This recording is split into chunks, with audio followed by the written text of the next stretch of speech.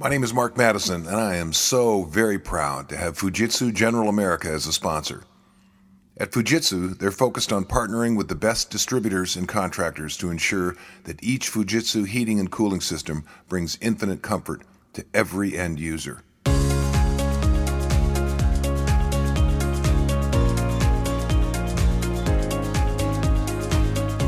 Donna Cameron has spent her career working with nonprofit organizations and causes as an executive, consultant, trainer, and volunteer. When she committed to writing A Year of Living Kindly, she learned that it takes practice, patience, and understanding, and a sense of humor. The recipient of multiple writing awards, Donna's also published numerous articles in magazines nationwide. Good morning. This is Mark Madison. Welcome to On Books and People. Today, we are absolutely privileged to have as our guest Donna Cameron. Donna, how are you? I'm great, Mark. How about you today? I'm on this side of the grass. I'm so old I don't even buy green bananas anymore. See? It's all in your head. Well, it really is. And a little of my heart, but mostly my head. So you and I have a common friend. We do. In Lola Franklin. She's one of my favorite people. I've known her for, more than 35 years. How did you two meet? Well, we're both in the same profession. So when I got into association management, nonprofit management, she was one of the first people I met, and she's just been a great friend and teacher and supporter and just a great spirit for all these years. How about you? Well, does anyone have a bigger heart than her? I don't think so. I don't think so either. I'm trying to remember how many times she's hired me, probably 5 or 6 times, but in different capacities, because she, as you know, she moved around a fair bit. I think when I first met her, she was in Yakima. Mm-hmm. And then later, a few years later, she was in California. And now she's over in Tri-Cities. So yeah. She was the one who sent me your book.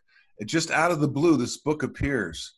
And at first, Donna, a part of me, I've known Lola a long time, and I know her really well, probably not as well as you, but I thought, is she telling me I'm supposed to be kinder? And then I thought, no, that's not like her to do that. What she's saying, I think, is this is a great book that I think you really, really like. And it turns out that's exactly why she sent it. Oh, I'm so glad to hear that. And I got to tell you, I have been I'm just going to warn the listeners, whatever you do, don't read this book, because if you do, it's going to have a profound effect on your life. And you're going to find yourself being so much more kind than you ever were before. So full disclosure there, I got it out of the way. So how did you get started as a consultant? As a consultant? Yes. I mean, that's, you're a speaker, you do workshops, you work primarily in nonprofit. But so let me back up and ask a better question. How did you get started in association? Well, back in the 80s, I was looking for a job, and a friend introduced me to a gentleman named Lynn Melby, who eventually became my business partner. And we built an association management company together.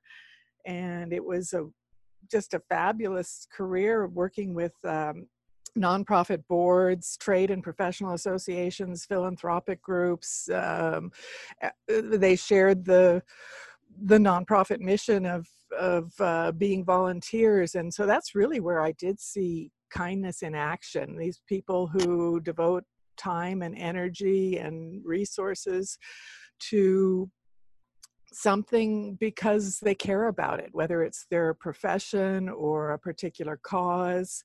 It's inspiring, and I saw what that sort of commitment and kindness does, the difference it makes. So I think that sort of set me on the path.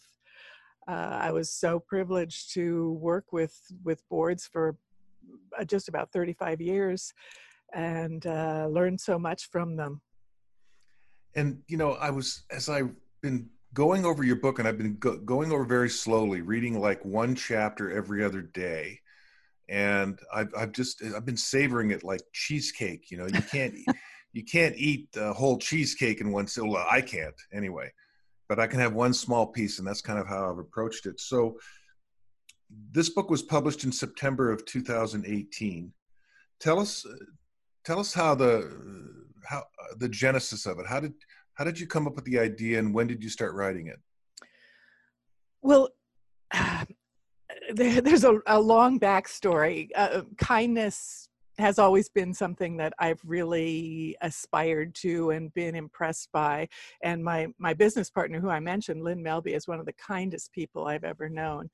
And over the years, I just saw the difference between being nice and being kind. And I believe I settled for nice most of my life. Growing up, my mother's told me to be nice, but she never said be kind. And I started to see that there really is a difference there. So I would set an intention of being kinder and sort of watch it fall by the wayside as business was busy and I was stressed, and it just seemed like something I didn't have time for. So then in January of 2015, I really wanted to commit to kindness, not just to being kinder, but to understanding kindness. I'm very nerdy, Mark, and so I love doing research, and I had seen that there's a lot of new research about the benefits of kindness, how it changes our lives and changes our physiology. So I decided to blog about kindness, and I called it my blog, A Year of Living Kindly. And then I invited a few friends to follow the blog, thinking that that would hold my feet to the fire. It would make me more accountable, and I wouldn't just let it fade away when some other shiny thing got in my line of sight. And that really, for me, was all it took. So for a year, I blogged about kindness. And I realized quite early in the year that it wasn't something I wanted to commit to for 1 year, like, this is my year of kindness, and next year I'm going to learn how to cook Italian food or play the oboe or something like that. I realized very soon that this was the path I wanted to be on, because it was really life-changing and deeply satisfying. And I saw that it was world-changing too. I didn't start out with the intention of writing a book, even though I have been a writer pretty much most of my life, and I had co-written with another author a book a few years earlier.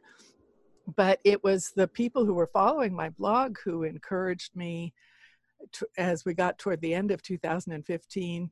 One, they encouraged me to continue blogging and not just make it a 1-year venture. And then they said, Donna, why don't you make this a book? And it just seemed so obvious to me that, yes, that's what I really wanted to do. One of the things that made me hesitate, Mark, was when I had talked to some agents and some editors as I was exploring doing this, and they kept referring to it as a self-help book. And I have to tell you, I'm not a big fan of self-help books. There are some wonderful ones, and I have some on my shelves that are just fabulous, and I think the world of them. But there are a lot of self-help books out there that, my perception at least, is that the author has found the path that works for them. And their message is, if you do exactly what I did, you will find enlightenment, peace, joy, love, happiness, whatever it is. And I didn't really want to approach this as the kindness expert, because I don't think that's what I am. I wanted to approach this as someone who wanted to live a kinder life, and this is the book I would have liked as a companion as I was doing it. And I hope readers will look at it and say, oh, I love these ideas. These really fit for me. This is where I am in my life right now. But this stuff over here, not so much. Maybe I'll look at that later, and maybe that will be more relevant to me later. But I didn't want anybody to feel like I was saying, this is what you have to do if you want to be kind or if you want to be happy. Right. Reminds me of that George Carlin bit. A guy walks into the bookstore and says, can you tell me where the self-help section is? He said, well, that kind of defeats the purpose, doesn't it? That's right. Yeah. I love that bit. So the book is filled with unbelievable quotes. It's clearly incredibly well researched. You quote so many books throughout your book, but I think the thing that I liked the most was the humanity and the humility in many of your first person stories. It really comes out of your experience of, because you're really not saying, here's what I do because I'm just so kind. It's like, here's the mistakes I made, right? And Yeah. you don't want to do this, right? And the other thing was the observations of other people that you observed. And my personal observation is men have less empathy than women, and I learned that the hard way traveling. Women are just naturally more kind, but I was struck by the quantity and quality of the first person illustrations. Was that by design, or is this just kind of a natural way you write? Well, I think I like to think of myself as something of a storyteller. So, and I think I learn best from stories rather than people just telling me straight, this is what you should do, or here are the steps. So I Yes. find stories really illuminating. Well, they're sticky, aren't they? Well, they are sticky, yeah, and sometimes we learn best from our failures.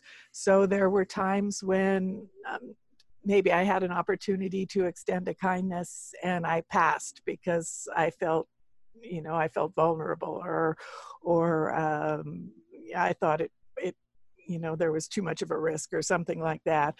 But the next time maybe I did I did extend the kindness and felt the difference. What I didn't want to do was have it be a book about, gee, see what I did today, isn't that kind? I wanted it to be about the lessons I was learning. I think as a really, really kind person, someone who is so naturally kind that it just always comes to them naturally, they wouldn't write a book about kindness because it's like a fish talking about water. It's how they live. I think it's those of us who struggle with something or who really want to deep dive into something and understand it more clearly, who would take the time to write a book on that subject. Right. Well, and you said it earlier, there's a huge difference between being nice and being kind. Mm-hmm. I was always nice when it served me. If you were someone that could help me, move along my journey and my path and reach my goals, then I would be nice to you. But if you weren't, then maybe I wasn't so nice. Yeah. And I discovered it. And my mom was that way a lot. I'm not. I loved her. She did a wonderful job as a mother. But I noticed growing up that she would be nice to certain people, and then not so nice to others. And I learned. I came by it honestly, right, by Right. able example. But Yep. being kindness is more a function of who you are as a human being. And I think of, and you mentioned him in the book, but I think of Mr. Rogers. Fred Rogers, Mm-hmm. and the phrase radical kindness. Could you expound on that a little bit? Well, I think that's when we are willing to enter the unknown to live our kindness. It's one of the biggest ahas for me was recognizing the courage it takes to move from being a Mm, nice person to a kind person, because there really is an element of risk. We might be misunderstood. We might have our kindness rejected, or we might somehow embarrass ourselves. We might do it wrong. We might look really clumsy. So all of those things are risks that we have to be willing to take if we want to extend kindness. And I think that's where niceness stops. We do what's safe, we do what's polite, we do what's expected of us, but we really don't go beyond that. So I think radical kindness is being willing to take that risk and trust that you're going to make a difference, and your kindness will influence somebody else to extend a kindness, who then will in turn influence somebody else, and it really does ripple out in ways we'll never know how far a simple kindness reaches.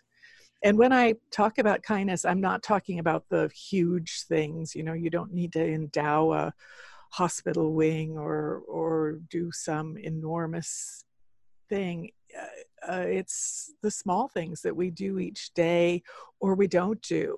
As simple as a thank you note or a heartfelt measure of appreciation for someone's efforts. Exactly. Most kindnesses like that, they're really easy to do, but you know what? They're also really easy not to do because they Right. feel kind of puny and it's like, oh, what difference will this make? I think when we start doing it, we see that they make a huge difference. Simple, not easy. Exactly. Yeah. And I'm always amazed at the impact that a postcard or a handwritten note has. I did a little experiment one year where I sent out like 3 or 4 a day. And I do work with a company in Texas that's a very successful mechanical contractor, like a $700 million company. But I was working with the Houston branch, and the general manager's name is Nikki, and her assistant's name is Debbie. And Debbie walks into Nikki's office one day and sees my postcard on her inbox, and she goes, "A postcard?" You know, because it's like from Fargo or wherever I was at the time. And she turns it over. She goes, "Mark Madison," and she starts hitting her boss with my postcard. "I told you we need to bring him back," right? And the next thing I know, Nikki calls and says, "Listen, my assistant won't quit bugging me. When are you available to come back?" And all I could think of was, I just did the postcard because I thought it'd be a neat thing to do. It wasn't really a business strategy as much as it was a sincere reflection of my gratitude for the work that we did, because I learned so much from them. And those are the kinds of things you talk about. It's true. You know, you're telling this story reminded me of something that I had almost forgotten. I worked with a publicist firm for a couple of months when the book was coming out. And one day I got something in the mail that they were going to send me, and there was a little Post-it note on it, and it was just a scribbled note from the guy in their mail room. His name was Ben, and he said he had been intrigued by my book, so he had read it, and he wanted to thank me because he found it really changed his life and it changed the way he interacted with people. And I thought to myself, you know, there was no reason why Ben had to write this Post-it note, but he wrote this sweet little note, stuck it on a Post-it note, and put it in an envelope with some business cards they were sending me. And I still have it. It's here right by my desk. Yeah, we don't throw it away. Yeah, it changed things. And I then wrote back to Ben and told him what a difference his sending me that Post-it note made. And he said it never occurred to him that I would have been so touched by it. So we don't think about how our little kindnesses really do affect people. There's a word, maybe it's not a word as much as it is a sound that women make that men don't. It's called "aw." Now, I think it's spelled AWWW ... but I could be wrong. But that's really what you were saying when you got that note. And it's what I say every time somebody sends me a handwritten note or an email or a text saying your book changed my life. Because I've received a lot of them over the years, and it's not why I did it. It's just a lovely fringe benefit of having written something that people think is important. Well, it is. Yeah. And it reminds us that we're all connected, and that sometimes just doing something that will help a person remember the connections between people is sometimes the most important thing we can do. I know. It's so I do this. Oh, I've talked about this before, but when my mom was sick with cancer, I wrote her a letter, 10 great things I got from you. Mm. And the first one was, because she was British, I wrote, "You make a great cup of tea." And number 10 was, "Did I mention the tea, love?" Right? And then in between, it was woman of letters, voracious reader of books, and so on. And I mailed it to her. And a week later, she called and she goes, "Mark, it's Mom." I said, "Hey, Mom, what's up?" "Received your letter, parcel post. It was lovely, brilliant. I've shown it to all my friends. It made me cry, love." I made my mom cry. I made her cry a lot when I was a kid, but not tears of joy. Yeah. Oh, I'm sure Okay. she treasured that. Oh, and I've since written that same letter to my family, my kids and my wife and all my mentors, because it's such a simple thing to do. It's not easy, but it's a simple thing to do, to express the specific qualities and the specific things that you admire about someone. And in a very real sense, what you're really saying is I'm validating, your life. These are the things that had an impact on me. And I think as authors, we have, that happens to us a fair amount. Um, you you mentioned blogging.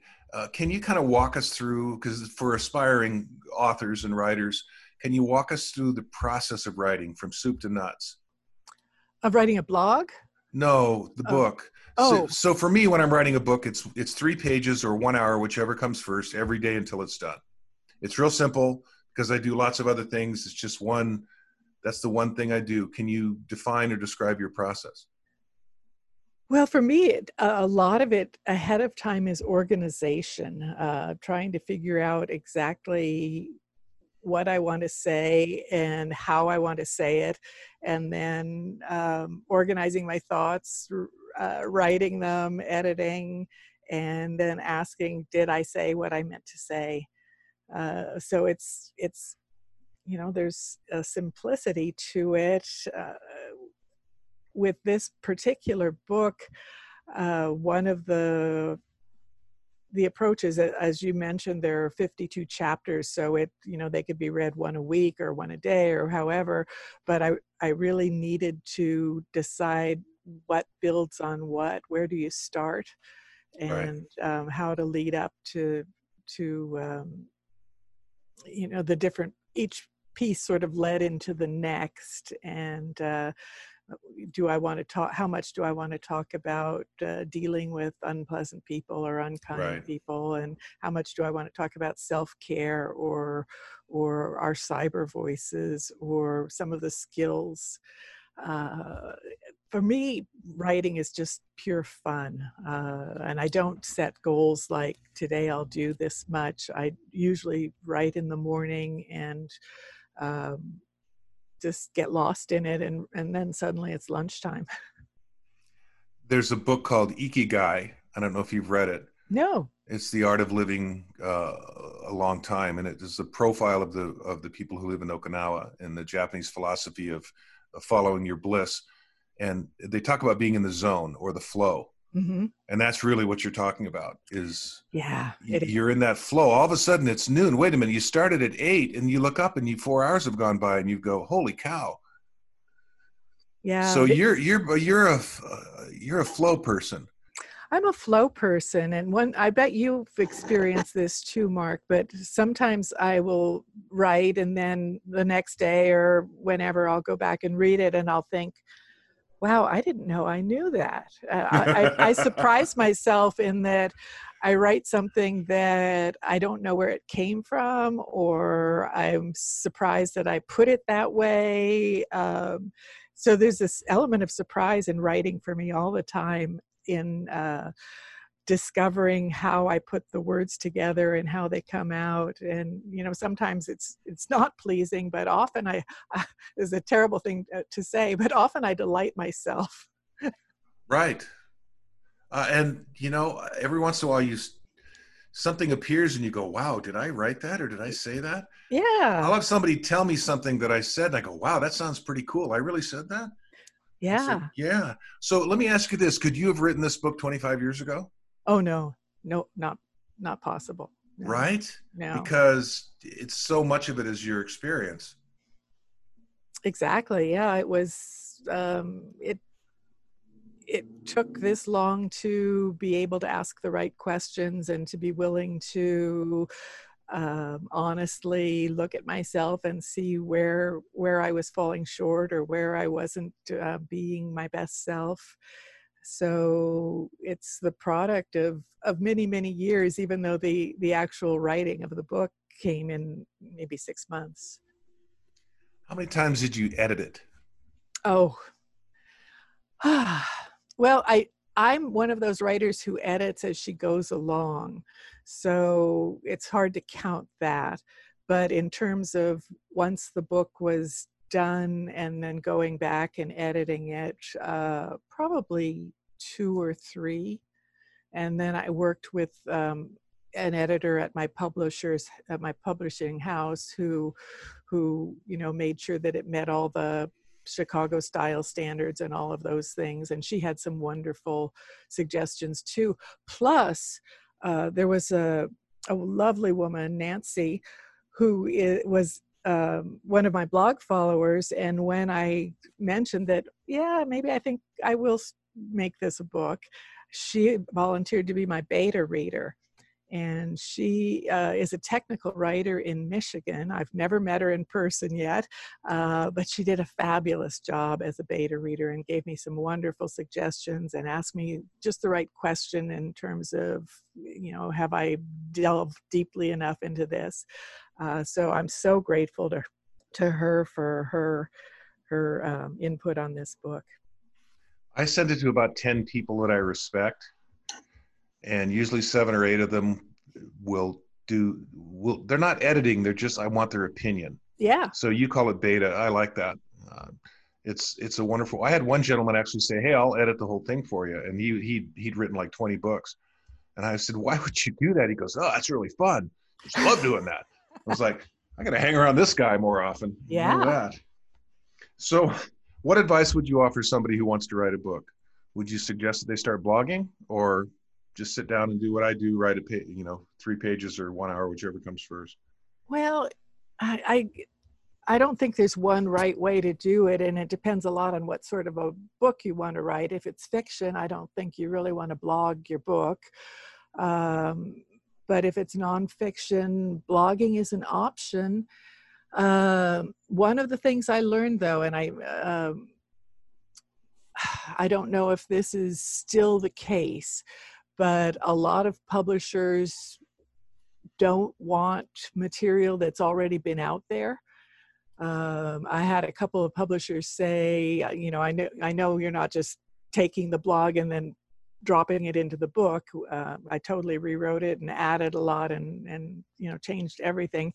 But they have some concerns about material that's already been seen. And certainly a lot of the ideas that I explored did appear first in the blog.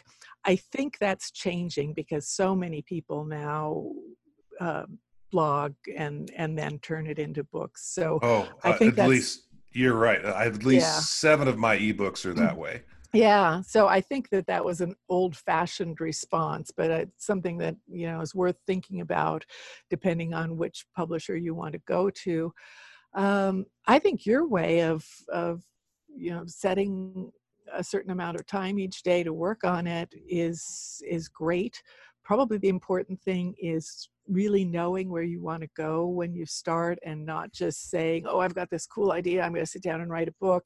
And then after that initial energy has been expended, not really knowing how to take the next steps or where to go next. Yeah. So I'm a real fan of spending some time pondering how you want this to look and what you want to include, and doing where you're going to go. Yeah, exactly. Yeah. Why is kindness so impactful? You mentioned in the book, and you cite some very specific medical examples from a doctor about how kindness impacts positively your health. Could you expand on that just a little bit? Well, it does. And that was one of my big ahas too. When I started seeing that there's been a lot of research, I saw that there are big universities and hospitals and professors that have researched it. And kindness is good for our heart. It's good for our blood pressure. When we experience kindness, our body makes the hormone oxytocin, which lowers our blood pressure, and it reduces inflammation and helps reduce pain. It deals with chronic pain. There are all sorts of health benefits to being kind. One of them that I found really fascinating, it's not necessarily a physical health, but certainly mental health, is that kindness reduces social anxiety. So for Mm. people who are, extremely shy or, even have a, a sort of morbid social anxiety, fear of going out and dealing with crowds, if they focus on kindness, it's easier to overcome that. If they approach something by saying, I'm going to look for the kindness here, both kindnesses that I can extend or kindnesses that people may be extending my way, or even just kindness between other people that I'm not part of, it alleviates that social anxiety. Hmm. Well, before we run out of time, I want to make sure I ask the last couple of questions. Is it available on Audible or CD yet? Yes, it is. There's an audio version that Tantor put out. I think it came out in July. So that's available. It's How does someone get that? just go online and search for A Year of Living Kindly audio version, and it'll bring up different sites that sell it. I think you can buy it direct from Tantor. I'm sure it's on Amazon as well, and I think other bookstores are also selling the audio version as well as the print and ebook version. So if I want the book or the ebook, just go on Amazon. Is that what you're saying? Um, Or can I go to your website? no, I don't really. I have links on my website to different bookstores and sources, and you can certainly go on Amazon. I really like to encourage going through indie bookstores because they're suffering so much right now. So it's not Yes. that I don't want people to buy the book through Amazon, because I understand how easy that is, but our indie bookstores are really hurting. So anybody who has concerns about being able to have a great community bookstore might want to go through them.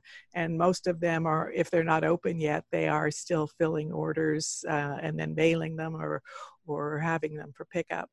See, that's a kind thing to say. I'm sure the Amazon people aren't thrilled, but They're doing fine. They don't need yeah, any they're help. probably doing okay. How does somebody contact you if they wanted you to speak? Because I know you do keynotes and you do workshops and you facilitate discussions on this. How do Yeah. they contact you for that? Well, I have a website and there's a contact page, so you can contact me through that. And then I also have email, which is donnacameron100@gmail.com. So you're more than welcome to contact me there. I'm on Facebook and Twitter as well, so I'm pretty easy to find. That's what I tell. I had a friend say, I tried to get a hold of you. And I thought, okay, hold on. How did that happen? If you type in my name into Google, the first 11 things that come up is all me. How did you not? I'm not in the yellow pages, so maybe that was his problem. I don't know. Parting comment, because we're almost out of time. What single piece of advice would you offer listeners about being more kind? I would say start where you are and don't worry about the fact that you're not going to be Mother Teresa or the Dalai Lama. Just try to think about how to put 5% or 10% more kindness into your day, and see what a difference that makes, and then add another 5 or 10%. And then, as I said earlier, think about those micro kindnesses we can offer throughout the day, whether that's, well, I was going to say smiling at the cashier, but behind our masks these days, that may not be visible, but allowing a car to merge on the highway or holding a door for someone. All those things seem so small, but they really do make a difference. And then if I can add one other thing, be kind to yourself, because it really does start there. If we aren't kind to ourselves, we don't have the wherewithal to be kind to others. I'm the kind of guy I'd like to spend the rest of my life with, so I may as well be good to me. That's a great way to look at it. Right? Yes. Well, I hope our listeners make the time to order your book, read your blog, and contact you. Donna, thank you so much for making the time. Thank you, Mark. I really enjoyed our conversation. It was fun. You're a good listener. This won't be the last time we talk, I'm sure. I hope so. Well, we live only miles apart, we discovered, so I'm know, sure our that's paths crazy. will cross. Well, make it a great day unless you have other plans. Sounds good. Thank you so much. Thanks a bunch. Bye-bye. This podcast is brought to you by the team at Fujitsu General America. And like this podcast, they're focused on education and development. From the day they sold their first comfort system in North America, they've been unwavering in their focus on training. It doesn't matter if it's application, installation, or service. A better trained technician brings better value to the homeowner. So when you're looking for infinite comfort, think Fujitsu. Thank you for listening. If I struck a chord, inspired you to action, or piqued your curiosity, let me know. Call or text me at 206-697-0454, or send me an email at mark@sparkingsuccess.net. Should you wish to hire me to speak to your organization or association, or order one of my books, simply go to my website, www.sparkingsuccess.net. And remember, make it a great day, unless you have other plans.